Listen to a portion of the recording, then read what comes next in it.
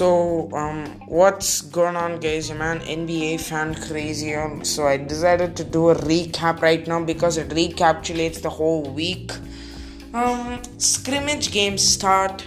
Nothing really prominent except for a few things.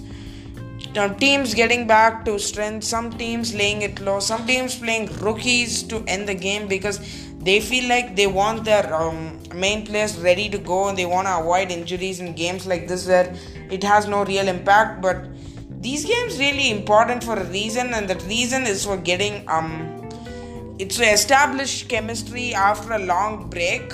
So it almost served like an off season. Players grew beards. LeBron looking at you. So players also wear some headbands. Shake Milton looking at you. So as I'm speaking right now, the Sixers Thunder game is in the third quarter and the Celtics Suns game has just started. So I decided to forego watching that to make this episode. There have been a few revelations in the NBA. One of them I've heard is the something which people keep talking about, and that is the starting lineup of the Denver Nuggets, recording the tallest height in history and starting Jokic at point, Jeremy Grant at shooting guard, Bol at small forward, Paul Millsap at power forward, and Mason Plumlee. That's almost, I don't remember what the average height is, but I think I do know that they are the tallest starting lineup in history. Bol getting his first true opportunity, he put up 16 points, good for him. But the Nuggets, Troy Daniels leaked the fact that the only 8 players in there, so it's just very precautious.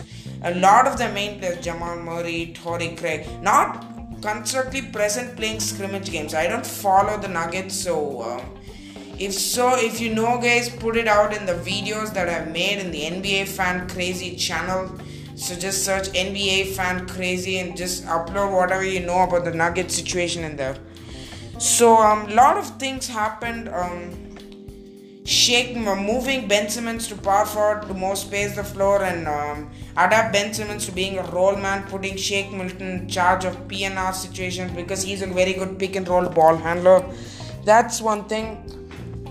Some team been doing good. Not to say that they have some team. The broadcasters are calling games from empty arenas. The teams are in respective broadcasters calling from their respective teams' empty home arenas. Except in Denver Nuggets, whom I last saw on the League Pass, they're calling it through Zoom because I just saw Chris Marlowe, Vic Lombardi, and Katie Wingy just calling a game through Zoom. So I'm just sitting right here. I was playing a video of whether Pascal Siakam can lead the Raptors back. So unfortunately for that came back. So it's a very bad time for all of us across the country. But still, you could say argument that the bubble campus is probably the safest place in the league right now. Some players like Lou Williams breaking, he's partying. So NBA launching an investigation. So a lot of storylines going on right now, but I can't discuss all of them right now. You could say Duncan Robinson making threes, and I'm a Heat fan. I follow the Heat. They just lost to the Jazz after Hero made a pass back to Solomon Hill. So okay, there were some good moments, but the fact is the NBA is back. We can watch basketball. Even though it's scrimmage, we haven't had basketball for the past 4 months. So this is just putting it out. Basketball is back, recapitulating a week or whatever I feel like I wanted to talk about.